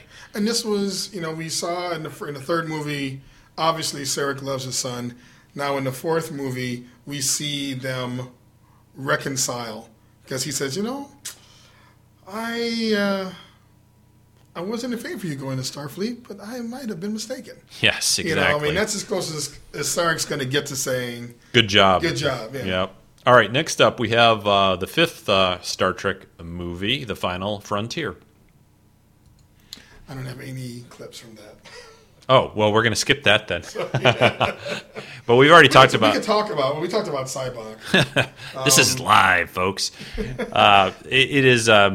Obviously that one's the one. Cybok. We learn about some things.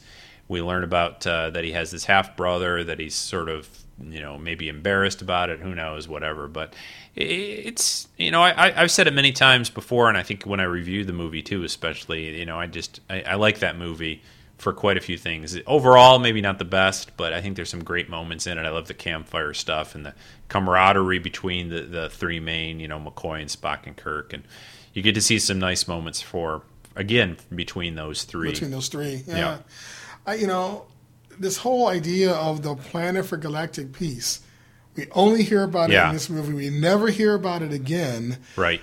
The thing is a piece of desolated rock. Who came up with Nimbus that idea? 3, or whatever. Yeah, exactly. I like, the David Warner's character, Sinjan, he's like, welcome to this, hole in space. He's just like, when he welcomes the Romulan ambassador and all that, and the Klingon ambassador, and it's exactly. Well, there's something always interesting in Trek and even in Star Wars, that these amazing things that all this stuff happens in like Tatooine, or whatever. It's just, but they're just nothing. They're like these back end water worlds. It's not like this paradise or anything like that. I think that sometimes I think they're trying to make a point that it doesn't have to be this, just amazing place for great things to happen in. So, but then I guess we'll go into the sixth movie, The Undiscovered Country, which has some good Spock moments again. So we'll play a couple of clips from that. Dining on ashes. You were right. It was arrogant presumption on my part that got us into this situation. You and the doctor might have been killed. The night is young. You said it yourself. It was logical. Peace is worth a few personal risks. You're a great one for logic. I'm a great one for rushing in where angels fear to tread. We're both extremists. Reality is probably somewhere in between.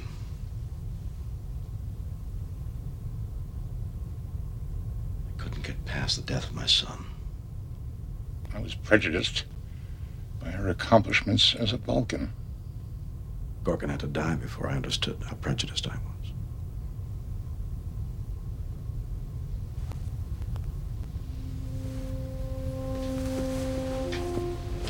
Is it possible that we two, you and I, have grown so old and so inflexible that we have outlived our usefulness?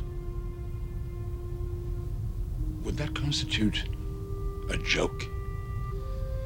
Don't crucify yourself. It wasn't your fault. I was responsible. For no actions but your own. That is not what you said at your trial. That was as captain of the ship. Human beings. But, Captain, we both know that I am not human. Spock, you want to know something? Everybody's human. I find that remark insulting. You have to shoot. If you are logical, you have to shoot.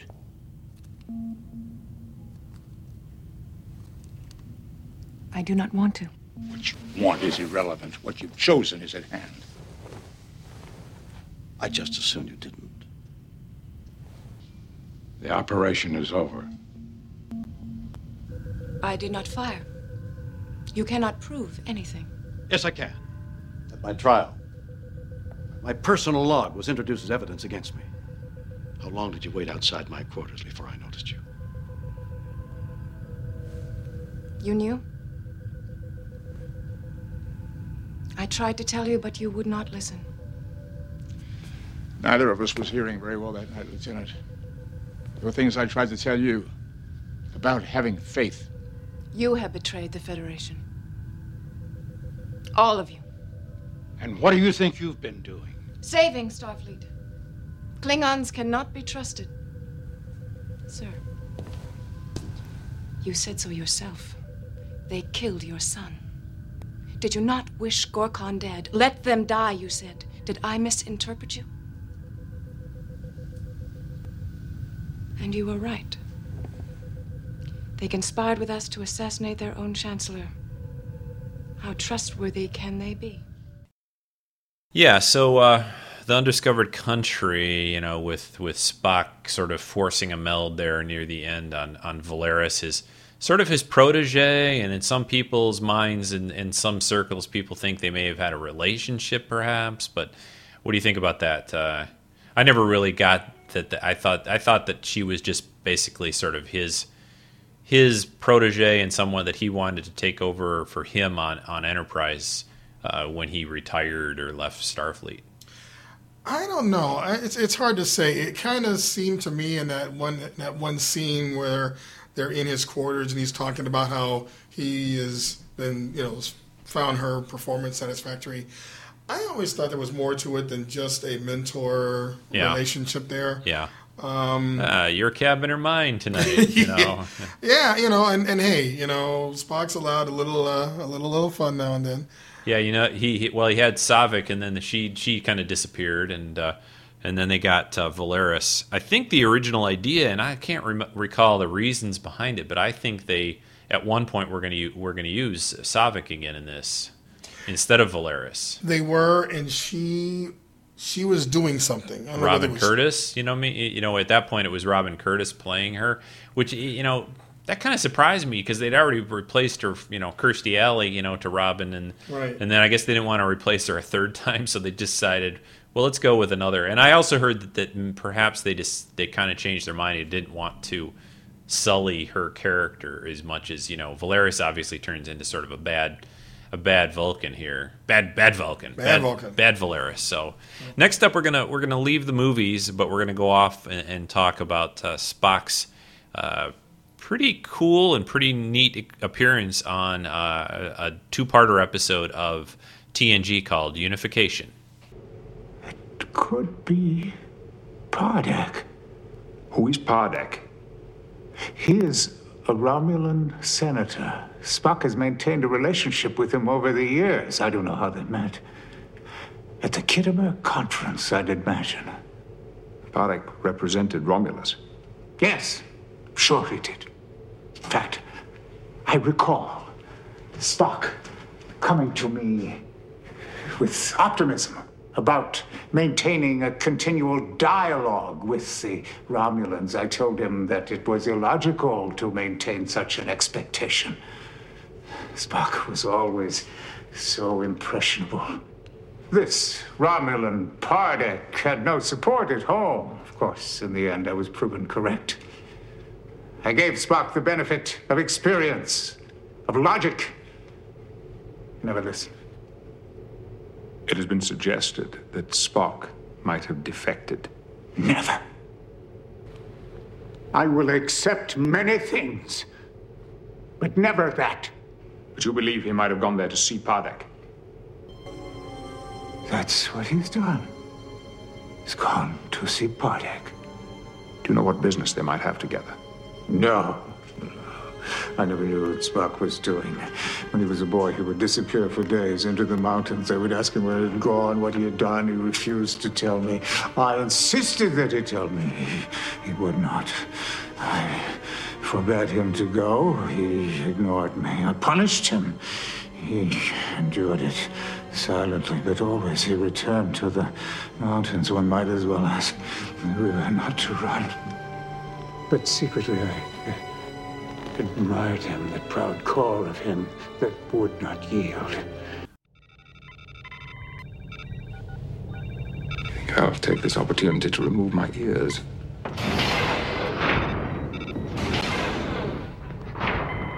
Intrigues me. This Picard. In what manner, sir? Remarkably analytical and dispassionate. For a human. I understand why my father chose to mind meld with him. There's an almost Vulcan quality to the man. Interesting. I had not considered that. And Captain Picard has been a role model in my quest to be more human. More human? Yes, Ambassador. Fascinating. You have an efficient intellect, superior physical skills, no emotional impediments. There are Vulcans who aspire all their lives to achieve what you've been given by design. You are half human. Yes. Yet you have chosen a Vulcan way of life. I have. In effect, you have abandoned what I have sought all my life. May I ask a personal question? Please. As you examine your life, do you find you have missed your humanity? I have no regrets. No regrets? That is a human expression. Yes. Fascinating. You let that emotion sway you. On the contrary, I'm pursuing the most logical course. You're as skeptical as I am. Is it logical to ignore your own good sense? I fear the influence of Sarek has colored your attitudes, Captain, toward reunification and perhaps toward me. That is the second time you have accused me of speaking with another man's voice. It's true he will always be a part of me. His experience, his spirit. But I speak with my own voice, not his. Curious that I should hear him so clearly now that he is dead. It is possible that I have brought my argument with Sarek to you, Captain. If so, I apologize. Is it so important that you win one last argument with him? No, it is not. But it is true that I will miss the arguments. They were, finally, all that we had. But your fight with Sarek is over, Spock. And you have none with me. I always had a different vision than my father. The ability to see beyond pure logic. He considered it weak. But I have discovered it to be a source of extraordinary strength. Sarek would have seen this mission of reunification as a fool's errand. Somehow I think it is not. Logic cannot explain why. I only know that I must pursue this. Even if it leads you into a Romulan trap. Yeah, so this two-parter from TNG was really interesting. You know, you got to see Leonard Nimoy play Spock again on with the TNG crew. In the first episode, although you just hear them talking about him, Picard goes to visit Sarek. There's this idea that Spock has maybe gone over to the other side and is working with the Romulans in some capacity, and then it's discovered that he's really there as someone to try to reunify the two people, reunify the Romulans with the Vulcans, which we talked about way earlier, of that they are really basically from the same seed stock. Yeah. So, and then eventually, Spock is trying to work towards that goal, and then they have Data and Spock, which is fun in this episode because Data, of course, was a pretty much Spock-like character for TNG, and this character that supposedly had no emotions, very logical, very smart, but and then whereas Spock always struggled with fighting his emotions and keeping them down and suppressed, Data always tried to figure out a way to have emotions, and they have a couple of great scenes in this. Well, yeah, they're almost foils of each other. Yeah. Spock is trying to be more like Data, and Data is trying to be more like a humanized Spock. Right. Exactly. I think that's real. I just think that's very interesting to think about the psychology around that whole thing. But, and to watch the interaction between Spock and Picard, where Spock keeps thinking he's hearing Sarek's voice coming out of Picard. It's almost like Picard being the father figure in a way, and allows Spock to have that repartee, that bouncing the ideas back and forth, which is what they shared at the end.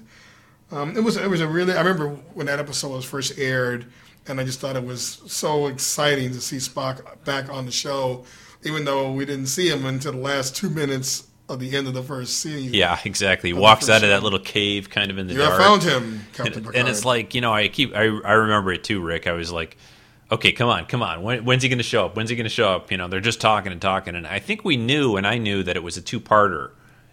So I kind of go, oh, they're going to play a little game with us. He's going to come in at the very end, but he was in, the second part, pretty much the whole thing, and there was a lot of good stuff. And of course, the sad thing that happens in this one is Spock learns that his father has died. He's passed away. Yeah, but at the very end, and the scene when he melds with Picard, and then you see the pain of loss in Spock's face during the meld right away. Yes, that communicated way more than any dialogue could have ever communicated. Yeah, exactly. Something we can't really do on the audio podcast, but they definitely cared for each other, Sarek and Spock, even though they had their difficulties over the years. And we're going to sort of flip back in time and play a couple of clips from Sarek, the episode that I guess it was on probably the season before this one, I think, perhaps. Yeah. Where he was going through the disease. The Bendai syndrome? Yeah, Bendai syndrome, which basically is another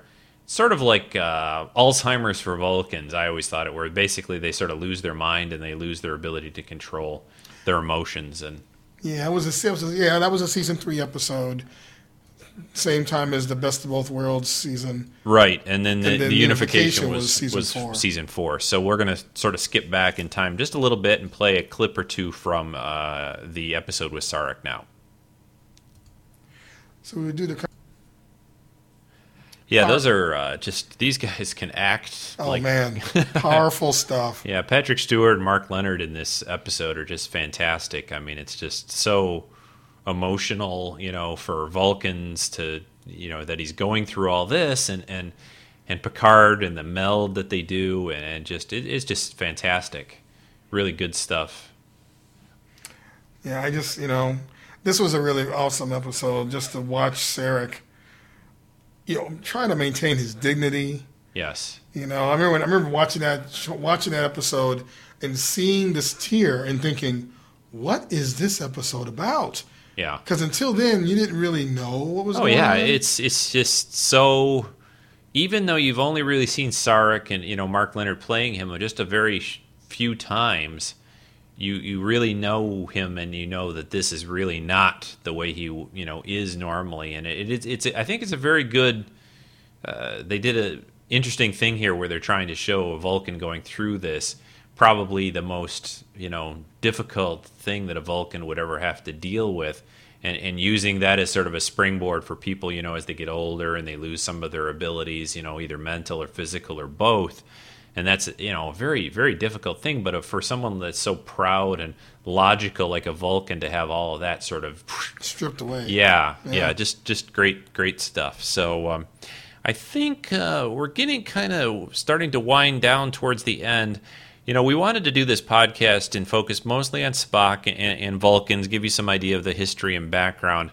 But we are going to slip in just a few other little clips from some of the other, we'd say, I guess, very big Vulcans in Trek history. And I've got, I think, maybe one or two here to play of I almost said Tuvok. Excuse me. It's getting a little late here. Tuvix. Yeah, no, not Tuvix, not Tuvok, but Tuvok, Commander Tuvok from Voyager. So here's a clip, and I think I either have one or two clips to play. So here we go.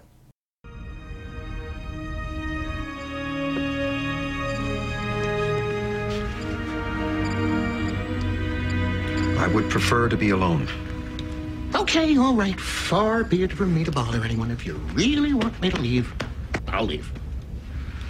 I really want you to leave. I don't believe you. Your voice says go away, but your heart wants me to make you smile. Please, go away. Come on. A little smile. How is it gonna hurt? I won't tell anyone. What must I do to convince you to stop? Come on. Just a little itty-bitty smile. Just like a mouth curl a little then. There's an old Talaxian song my mother used to sing me as a child. I'm going to sing it to you every day from now on. It goes... Mr. Vulcan, I can't breathe. I can't breathe. I'm sorry.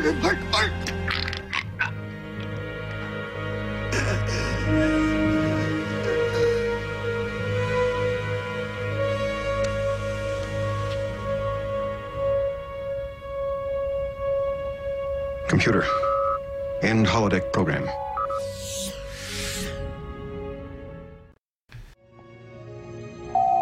Yes. Yes! Good morning, Captain. That's a matter of opinion. What is it? Internal scans haven't revealed anything about the genetic mutations. The doctor? Still offline. We are investigating the possibility. Inform me of any progress. Understood. There's one more thing. The incident with Tom and B'Elanna started me thinking about ship's protocol, or lack thereof. Captain. It seems to me that people have been getting a little too comfortable around here lately. They're late for their duty shifts, taking mess hall privileges during non-designated hours, and a lot of people are spending more time on the holodeck than they are at their posts. You are security, Chief. Don't 13 department heads report to you every day? Yes. Well, straighten them out. Shall I flog them as well?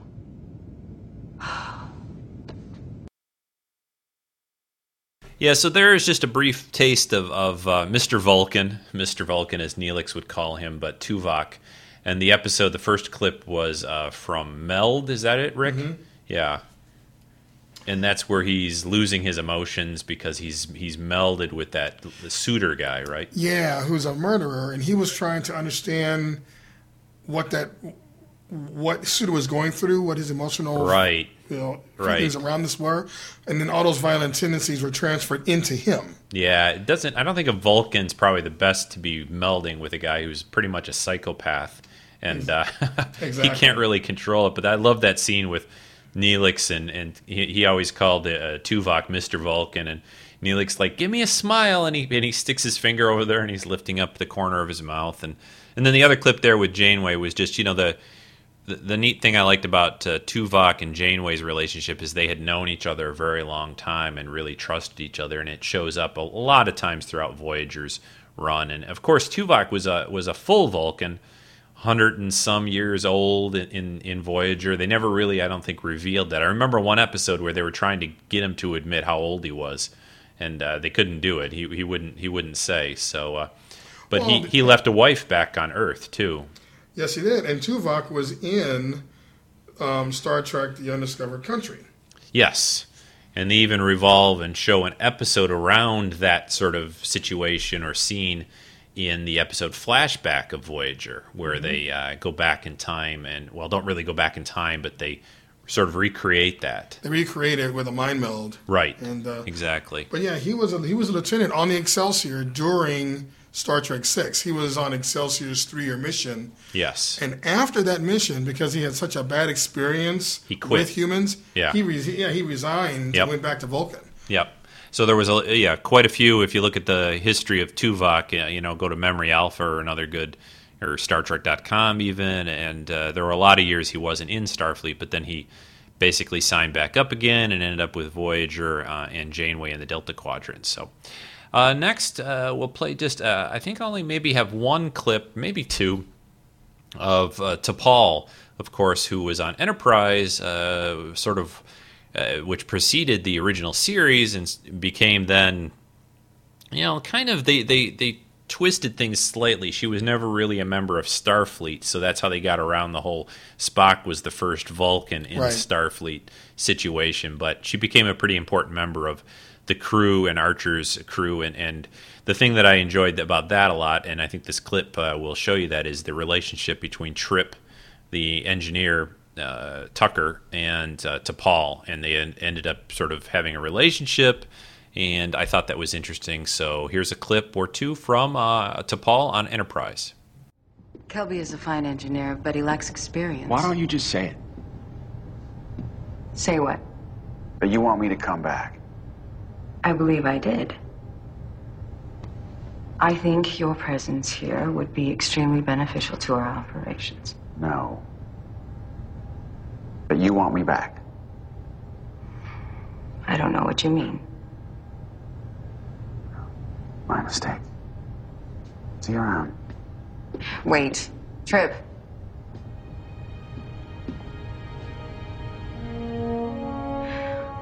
I want you to come back. And I'll think about it. Trip.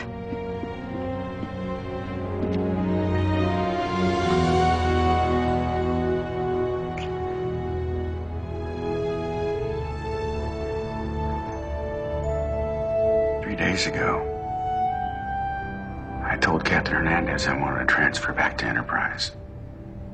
3 days ago. I realized this is where I was meant to be, and that this thing between us isn't that big of a deal. Agreed.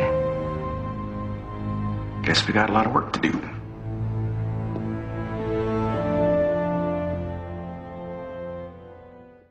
Okay, so there you just had a little bit of an exchange between Trip and T'Pol, and kind of a kiss, and express their feelings for each other, because he was at one point leaving the Enterprise because getting all that neural pressure from T'Pol was kind of difficult for him to. Yeah, that's a really tough thing, right, Rick? That's yeah, yeah. I'm gonna have to leave. Too much neural pressure for me. Yeah, sure, okay. I don't know, man. I think no pressure for me anytime. Go to the Columbia? Come on, are you crazy? Leaving the hot Vulcan on the Enterprise? Come on. But yeah, but they had a good relationship, and it was a interesting thing to see, where you don't have this situation even being half human. She's fully Vulcan and still seems to have this ability to try to integrate her emotions a little bit more than other Vulcans. I also have another Enterprise clip related to Vulcans, not to T'Pol, and I'm going to play that for you now. This is when there was an episode in the 4th season where the Katra of the legendary Surak gets put into Captain Archer. So listen to this. War's taking its toll. Vulcan is tearing itself apart. Who are you? You know who I am, Captain.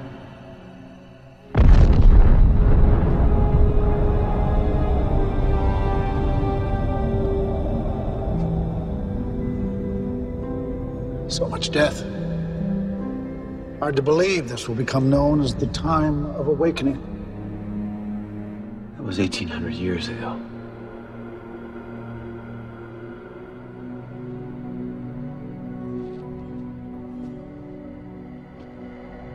This doesn't feel like a dream. You're seeing the past through my eyes. Siren did something to me before he died. He chose you. You don't trust Vulcans, Captain. Given your experiences with them, I can't say I blame you. The culture you've come to know isn't the one I helped to create. My people have strayed, and someone must restore them to the path. You've got the wrong man. Sorry, Captain. There's an Earth expression. We're stuck with each other. Don't fight what's been given to you. Open your mind and your heart, and the way will become clear. Captain. Captain.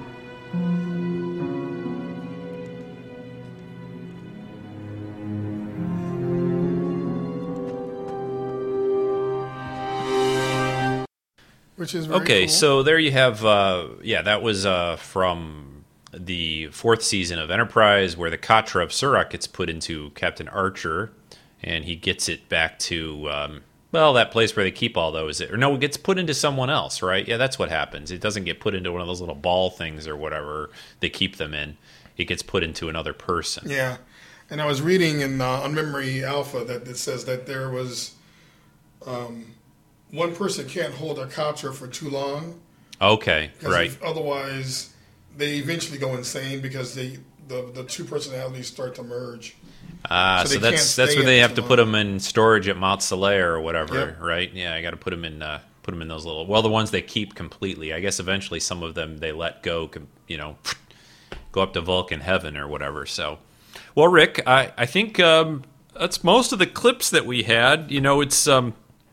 It's pretty hard to talk about such a big subject like Vulcan and Spock and everything on just a quick, hour, 2-hour podcast. But do you have any parting words or anything else that you wanted to bring up about our pointy-eared friends? I don't know. I think we've covered so much of it. I think, as much as people, have issues around Enterprise, personally, I like the show. It did a lot to further the understanding of Vulcans and their history. And I think there's a value there to that. So if for no other reason, there is a lot to be learned about Vulcans by watching what happened in the beginning years of our relationship with that race. I've always fallen in love with Spock. In fact, I thought my dad, when I was growing up, I used to think of him as Mr. Spock. Oh, really? Yeah, because my dad, I think he wouldn't get angry, But my dad was always very logical, and when Okay. I was angry, he'd be like, use your head for Yeah. something other than a hat rack. Yeah. Let's think this through. And so I always thought of him as the logical, everything needs to be thought out. And in my own life as a dad with my kids who get emotional, Sure. I am the same. I'm just like my father. Yeah. Let's think this through. Let's get upon the emotion. Yeah. And let's think this Well, through. it's a good thing to sort of, I think there's a lot of good qualities of Spock and stuff, but I think there's times where, emotion's good too as well. I think basically I'm losing it now. I think I have Ben Nye You have syndrome. Ben Nye syndrome? Yeah, I don't know, because I think I used to be a lot more sensible and logical, and over the years it's becoming less and less. I don't know. But I always kind of. Does that mean Lynn is becoming more and more logical as you're becoming less and less logical? I think we balance each other out. Sometimes, she helps me. She's my, why did you marry her? Well, at the time, it seemed the logical thing to do. So. Oh, is she listening to this podcast? Oh no. And no one else is going to send it to her either, so or clue her in on that. But anyway, well, Rick, I want to really just thank you a lot for helping with the clips and coming out here and eating my spicy chili, and Which was awesome. Thank you very much. Yeah, we had some good green tea, and he's got me all geeked out to run over to Best Buy and buy an iPad now. So it was great. We have to do this. I always say we have to do more of these, and it's a lot of fun and takes a lot of time and work, but it's a lot of fun to do, and I hope you guys enjoyed this. And as I always like to say, when I do these shows, any of them really, there could have been about 1 million more clips and a lot of other aspects of Spock and Vulcans that we could have talked about, but well, if you want that, do your own podcast, right? There's always stuff. I mean, we were basically looking through the clips that we collected, and we were having to cut as we were recording. Okay, here's 6 clips. We only need 1 or 2. What have you got pulled up? Just I'm sorry. Yes, my co-host here has reminded me quickly. We're going to use this to end the show with, but it's a fantastic new song by our buddy Rick Moyer. Called, what is it called? Think Like a Vulcan, right? Is that his name? And Rick always comes up with some fantastic tunes, and so that's going to end the show. That will take us out with that, as they say in Radio Land. So another original. Yes, by another. Mr. Moyer. Yes, exactly. And this is. I know you guys are all going to enjoy it, and thanks, Rick, so much for doing it. That's fantastic. Next week on the podcast, we're also going to have another co-host, Brompton Boy or Pete, Brompton Boy from the forums, is going to join me. We won't be in the same place location-wise, although he's welcome to come to Rock Tuween and to the other alternate Rico cave here. But he is going to get together with me. We'll probably be doing this over Skype, and we're going to talk about the TOS episode, Bread and Circuses. So that'll be next week, and in 2 weeks we're going to do a Halloween episode with a look at the original Halloween movie by John Carpenter, because it is getting to be that time of year. So cool. Yeah. All right, Rick. Well, thanks very much for joining me. This is Rick Enrico, R&R, signing off. Anything else you want to say? Live long and prosper. Live long and prosper. Yes, live long and prosper. May the force be with you. Oh, who said that? Kapla. Kapla. Yes. The Vulcans and the Klingons. And the Klingons together. Yeah. Oh, we were going to talk a little bit about the language thing, weren't we? But we kind of skipped over that, didn't we? That's right. All right. Well, we'll save that for another time. We're going to talk about a little bit about the weird Vulcan language and the fact that we thought that Spock may have just chosen his own name since his real name is unpronounceable. But we were going to kind of talk about that, but we won't now. Too bad. You lose. All right. Here's Rick Moyer's new song, Think Like a Vulcan. Talk like a Vulcan? Walk like a Vulcan? What is it again? Think like a Vulcan. Think like a Vulcan, of course. All right. Thanks, everyone, for listening. Really appreciate it. Join the forum if you're not there and all that good stuff. So talk to you again next time. Bye-bye. Bye.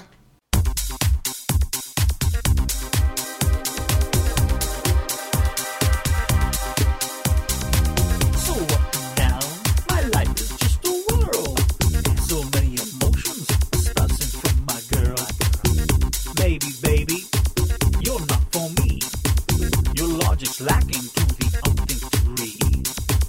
I need a girl who can mind meld and serve and take out enemies by pinching on a